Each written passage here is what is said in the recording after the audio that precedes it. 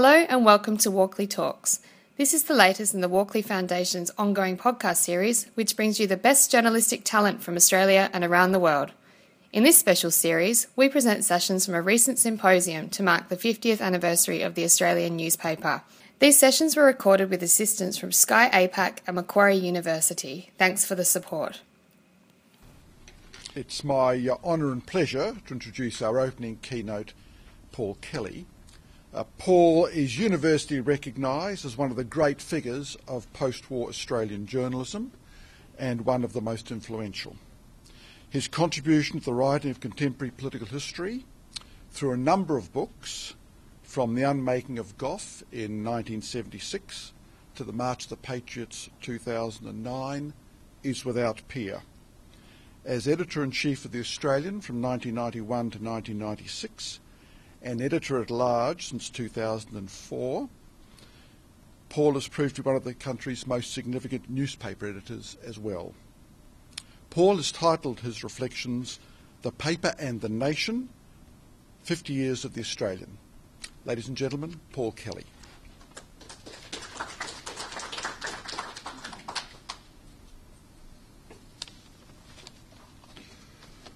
Well, thank you much, Murray, for that kind introduction. It's great to be here. I want to thank Macquarie University, notably Bridget Griffin-Foley and Murray, for organising this symposium and for inviting representatives of the Australian to attend.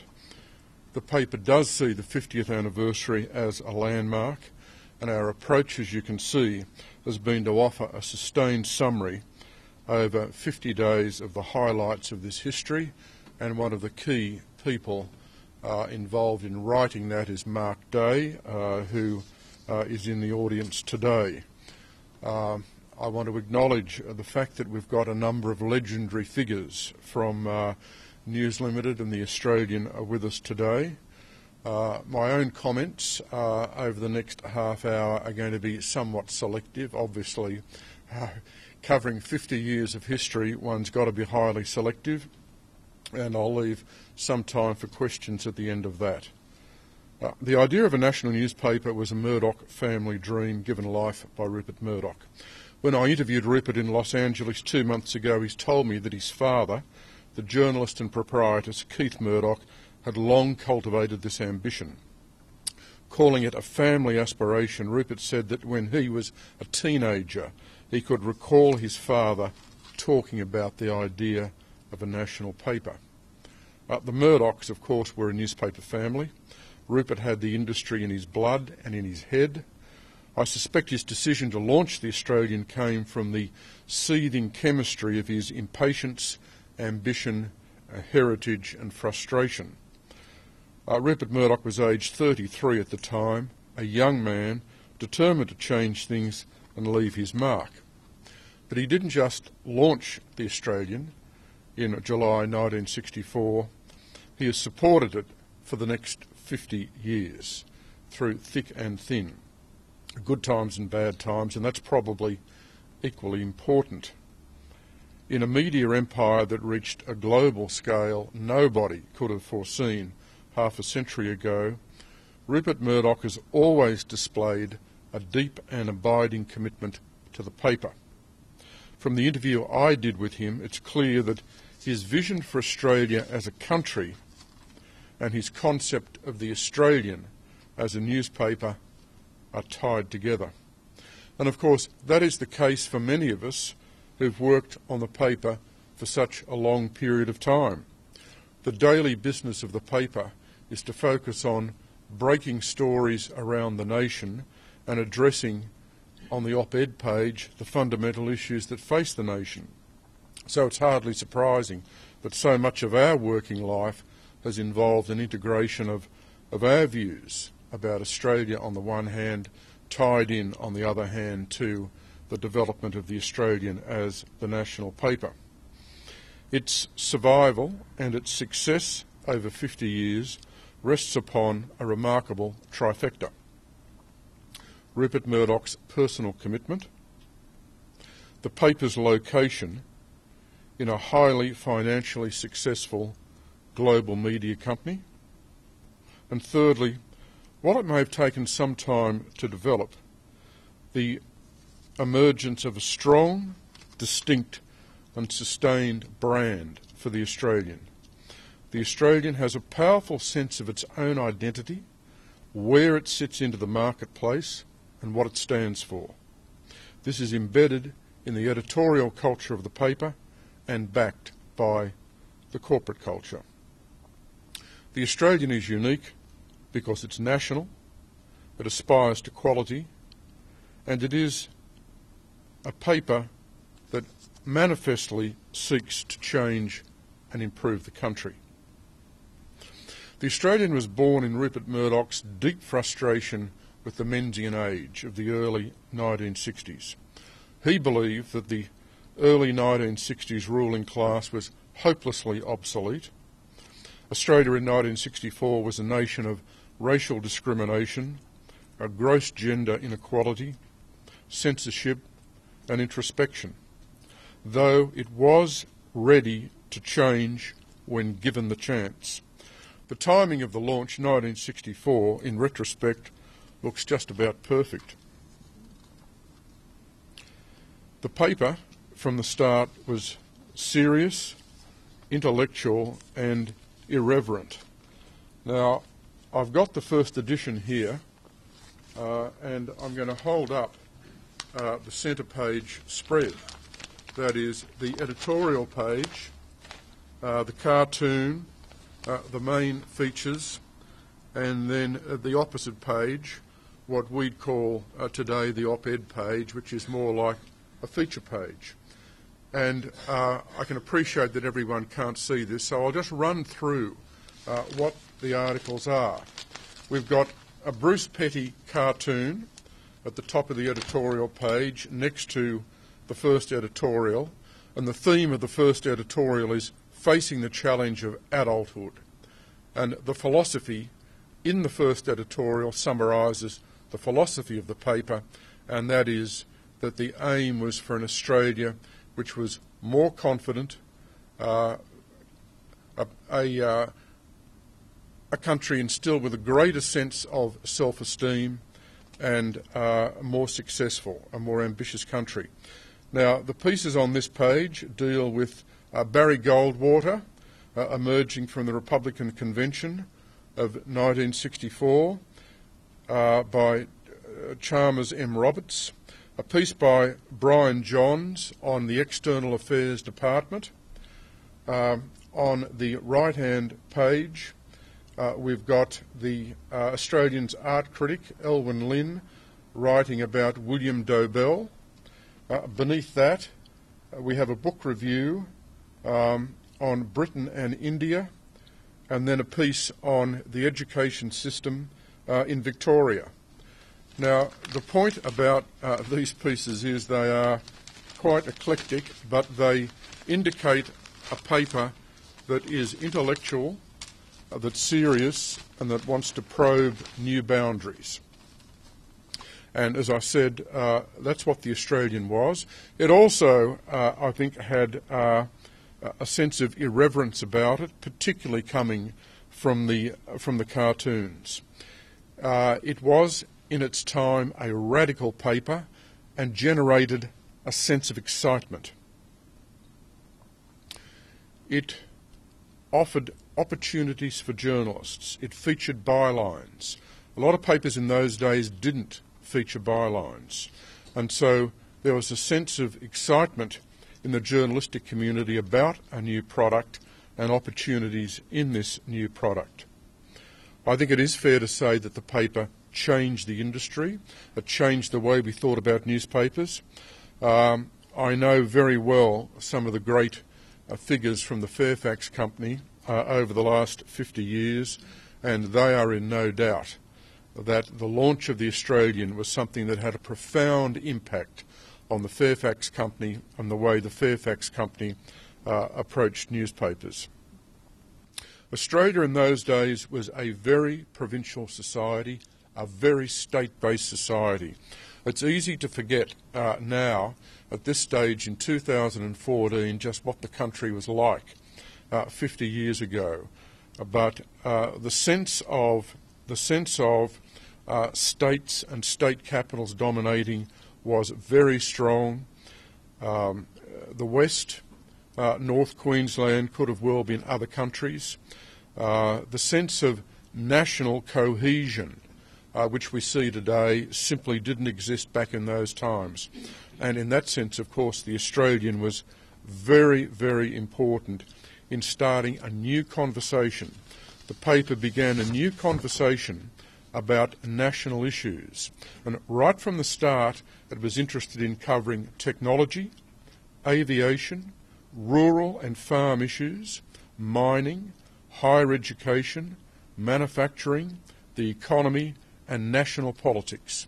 And this was a fairly comprehensive way to set a new national agenda. Another feature to make about the paper was its interest in foreign news. Right from the start, the Australian was an outward-looking paper, very interested in Australia's relations with the outside world, very interested in foreign policy, trade, external economic relations. So I think in this sense, the paper changed the industry, not just in terms of appearance, but also in terms of content.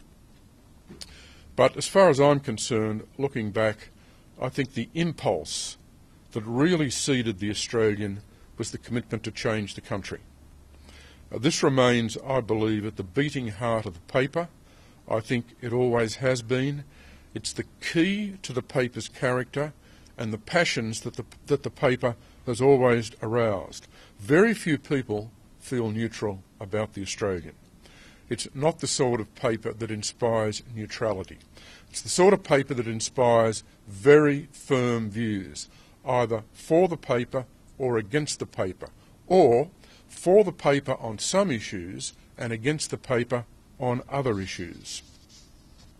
So let me offer a brief overview with reference to politics of how the Australian has interpreted its mission over half a century. I was at university from 1965 to 1968. I started reading the Australian in early 1966 and I've never stopped. And I remember the paper very, very clearly in those years of 1966 and 1967 when I was a student. And the paper was riding a wave of change. Australia in those days was a very conservative country, but the momentum for change was coming as a new generation of people emerged from school, went to university, values began to change in terms of both personal morality and social norms. The paper was a very assertive paper, a confident paper from the start that had a sense of mission. And a lot of that was tied in to this sense of change that I've talked about. Donald Horne had written The Lucky Country about the same time the Australian was launched. A little bit later we had the ABC launching the current affairs program This Day Tonight, now the 7:30 report, and above all we had the Vietnam War. We had the Vietnam War and the paper took a very, very strong stand right from the start against the Vietnam War. It wrote a lot about the war in a highly intelligent way, highly competent reporting of the war, but the paper's opposition to the Vietnam War in the late 1960s was a defining moment. And in this sense, of course, in political terms, what the paper did was the paper eventually through its support behind Gough Whitlam. It supported Gough Whitlam at the 1972 election. The view of the paper was that the Menzian age had surrendered to the prime ministerships of Holt, Gorton and McMahon, which were flawed efforts to tap the mood of change in the country. So the paper was very committed to the Whitlam transition. Whitlam, of course, only won that 1972 election by a very narrow margin. Not that the Australian made any difference to the winning margin, but I think in symbolic terms the role of the Australian as a quality broadsheet supporting Whitlam in 1972 was very, very important. What happened then was we had a very turbulent period of government, a very turbulent period in the country, and I think the real turning point came in 1974. I was political correspondent of the paper in 1974, and I remember it well. And essentially the Whitlam government got sunk into internal divisions and convulsions. The loans affair, we had global stagflation, and we had great difficulty with the Whitlam government responding to this in economic terms. We had rising unemployment and rising inflation in Australia. We saw briefly the rise and fall of Jim Cairns. We saw the influence of Rex Connor when it came to the loans affair, and we saw Whitlam really struggling in government to hold his team together and to sort out what to do. I can remember by July, August, September 1974, there was a profound sense that the Whitlam government had failed to manage the economy effectively. Certainly the business and financial community was deeply disenchanted. This led to 1975, the most turbulent year in the history of the paper. The paper gave strong support to Malcolm Fraser against Gough Whitlam, in particular over the blocking of supply and the dismissal of the Whitlam government. This was a very contentious period on the paper internally, and the paper paid a price for the change in its political alignment over that period of 18 months. I discussed this with Rupert when I interviewed him in Los Angeles a couple of months ago. The circulation fell substantially, and he talked about that and talked about the harm that was done to the paper. And of course we did have a strike by the journalists in the 1975 election campaign. What essentially happened, however, is that the country changed. The country changed, and there was a recognition that there had to be a new and tougher approach to public policy, and as the country changed, the paper changed with it. And I think at this point in time, the identity of the paper, essentially as a paper of the centre-right, became pretty much established, and the values which the Australian stands for today, were given clearer and firmer definition. This was a tough world in the 1970s. We had an intensified struggle in terms of the Cold War. We had very intense global economic problems. The priority of the paper was that we had to develop a successful competitive economy that could compete in the global marketplace. There was a very substantial reaction against Whitlam. There was a feeling on the paper that we had to commit to smaller government, lower taxation, and a more competitive economic structure. And essentially this was the movement of the country. This was the direction the Fraser government began to move in, and of course eventually it was the direction that the Labor Party moved in. The paper supported the Fraser government for quite some time. I personally think for far too long. Over time, however, the paper did emerge as a critic of Malcolm Fraser, and in some respects quite a strong critic. It felt that Fraser had been given a great opportunity. He'd won these two landslide elections in 1975 and 1977, but he hadn't used these opportunities, that he'd squandered them. The paper was an intellectual paper in its support for a more free market agenda, and populist in its appeal for a tax revolution.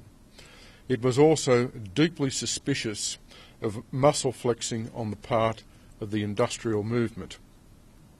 What happened in the 1980s, particularly with the arrival of Margaret Thatcher in the United Kingdom and Ronald Reagan as United States President, was that the paper was influenced in turn by these global events, and the more assertive support for free market policies in certain respects coming from both Britain and the United States. The paper in the 1980s was both a periodic supporter and critic of the Hawke-Keating period. It agitated for economic change and economic reform. It backed much of the Hawke-Keating agenda. It was highly suspicious of the accord with the union movement, and it wanted Hawke and Keating to go further. In 1996, the paper's hopes were invested in John Howard, and I think it probably gave the Howard government over time more sustained support than it gave to any other government, though of course it had memorable critiques of Howard. Witness the Australian Wheat Board scandal, the Mohammed Hanif affair, and as time advanced under the leadership of the paper, in particular the leadership of Chris Mitchell, the paper did become much more critical of the Howard government. The Australian had been long dissatisfied since 1996 with the leadership and direction of the Labor Party. We felt that Labor in opposition, after the defeat of Keating over a long period of time, had failed to reform and failed to really address the defects that had been exposed during its period of government. However, the paper became enthusiastic eventually with the Labor Party in 2006 with the election of Kevin Rudd as Labor leader. And in today's paper, there's a fascinating insight into contemporary history in today's 50th anniversary pages, where Chris Mitchell, the editor-in-chief of the paper, talking about the 2007 election, says, "Not everyone was convinced Kevin Rudd was the answer. Quote, we talked the proprietor around," explains Mitchell of his effort to convince Rupert Murdoch to support Rudd. Well, there's a fascinating story there, but the paper in 2007 did support Kevin Rudd and abandoned its previous support for John Howard. And we believed, and the paper hoped, that Rudd would be a fine Prime Minister, and we supported him strongly in his early months in the Lodge. It is, however, undoubtedly true to say that the Australian was the first paper, and for a while it was the only paper, to recognise that there were very serious problems, very serious policy and administrative problems with the Rudd government, that this in fact was a dysfunctional government. And we ran a major piece arguing this in the middle of 2008, which became famous or infamous. Over time, it's fair to say the Australian became critical and then more critical of the policies, priorities and dysfunction of Labor in office during the Rudd and Gillard period, and at the 2013 election we offered strong support to Tony Abbott and a change of government. What do we conclude from this history? Well, I think there are a couple of points to conclude from this history. The first point, and I can't emphasise this strongly enough, is the Australian is not the paper of any party. It never has been, it never will be. The Australian has its own vision for the country, its own political, economic and social vision, and it evaluates both sides of politics according to our vision. I've had to explain this on countless occasions to a range of senior political figures. We are not committed as such to either the Labor or Liberal Party, and that is the lesson of our history.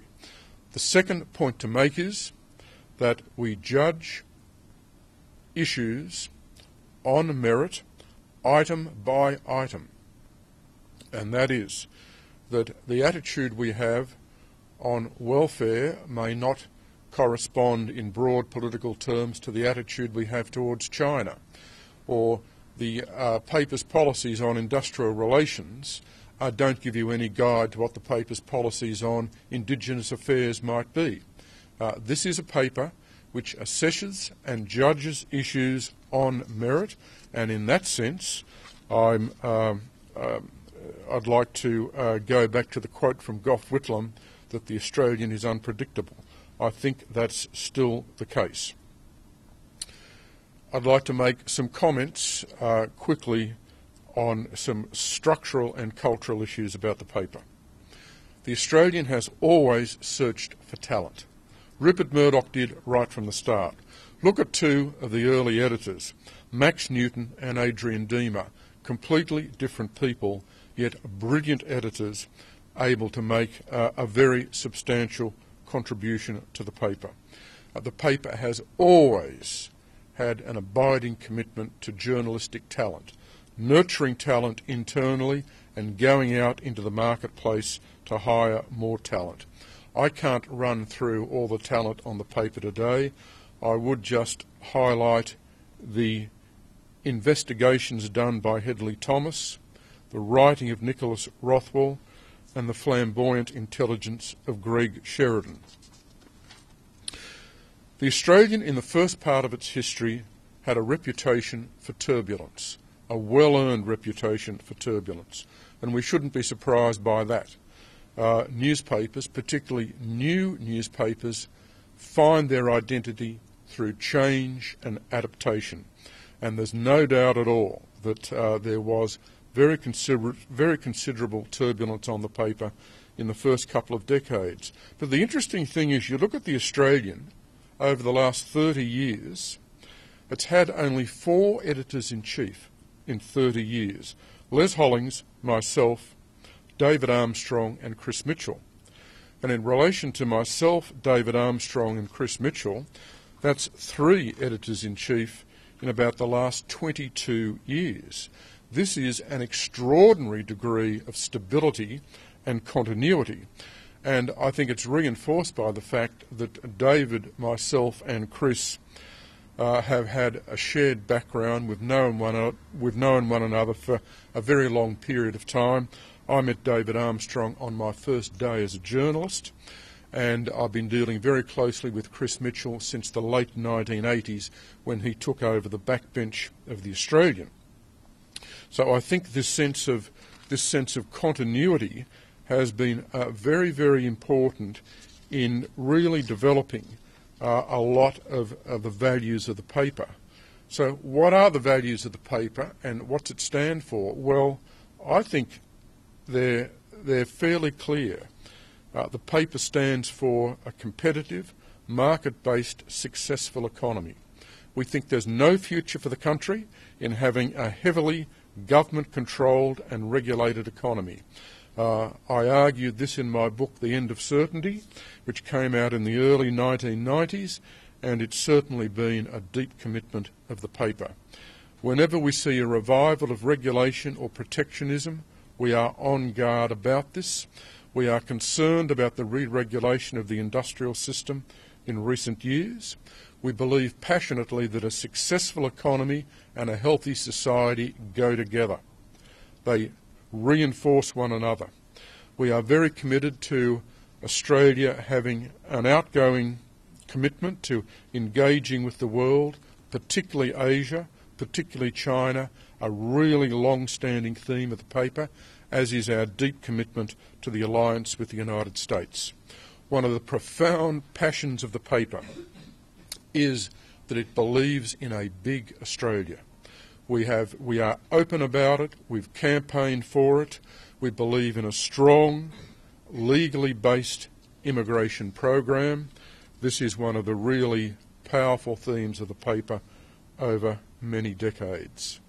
On Indigenous issues in recent decades, the paper, I think, has taken some landmark positions. We've been very committed to moving away from what we feel was the commitment to progressive and unsuccessful policies in Indigenous affairs. We've worked with a number of Indigenous leaders, in particular Noel Pearson, to try to change the agenda and put a much greater emphasis on individual responsibility. When it comes to education, we've been committed not just to higher education, but at the school level, looking very much at standards, how we improve the quality of school education. And finally, I should mention our commitment to Australian history, and in particular our commitment to war commemoration. I think one of the features of the paper for a long period of time is honouring those Australians and their families, those Australians who've served abroad in various conflicts over the years, doing specials and providing lists of the diggers who fought in those wars. I think that when one looks back, we look back not just with a sense of satisfaction, we look back with a sense of humility. One of the points Rupert made to me when I spoke to him in Los Angeles was he said, well, we've made mistakes. We've tried to recognise the mistakes we've made and do something about it. Finally, I might just say something about the internal operations of the paper. The responsibility of the editor-in-chief of the paper, of course, is to deal with Rupert as chairman and deal with the chief executive in Australia. And the culture of the company is that they expect editors-in-chief to operate as strong editors. Editors-in-chief are given a lot of scope to interpret the paper's mission. And certainly if you look at the history of the paper, each editor-in-chief has done that. Each editor-in-chief has put his own stamp, his own brand on interpreting the paper's mission. That's what's expected by the company. It's what's expected by Rupert Murdoch.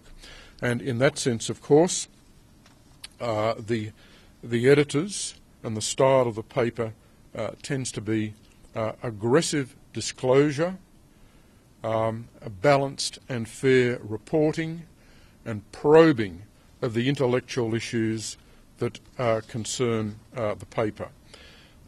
Speaking for myself as editor-in-chief, when I became editor-in-chief with the chief executive, Ken Cowley, we went to Los Angeles and had a couple of days with Rupert, and the purpose of that meeting was to discuss frankly with Rupert what the paper would stand for under my period as editor-in-chief. We had several hours of discussion. We went through virtually the entire waterfront, the entire public policy spectrum of issues. It was a very valuable discussion with me, a very good exchange with Rupert Murdoch, and essentially as editor-in-chief of the paper for 5 years, I relied on the framework that Rupert and I had agreed on at that first meeting. And what that meant, of course, is that as editor-in-chief you can be a very strong and I think a very forceful editor. And some of the things I did as editor-in-chief, and I was editor-in-chief when Paul Keating was Prime Minister, we campaigned for the Republic, a campaign that David Armstrong as editor-in-chief followed up very aggressively. We supported Eddie Mabo as the Australian of the Year and the Mabo judgment. And in particular, we gave very strong support to Keating's initiatives with Indonesia and, in a broader sense, his engagement with Asia. I think the way we treated the Keating Prime Ministership was we gave strong support for Keating on a range of issues and strong criticism of Keating on another bank of issues. I'm going to close off my remarks there. Thank you.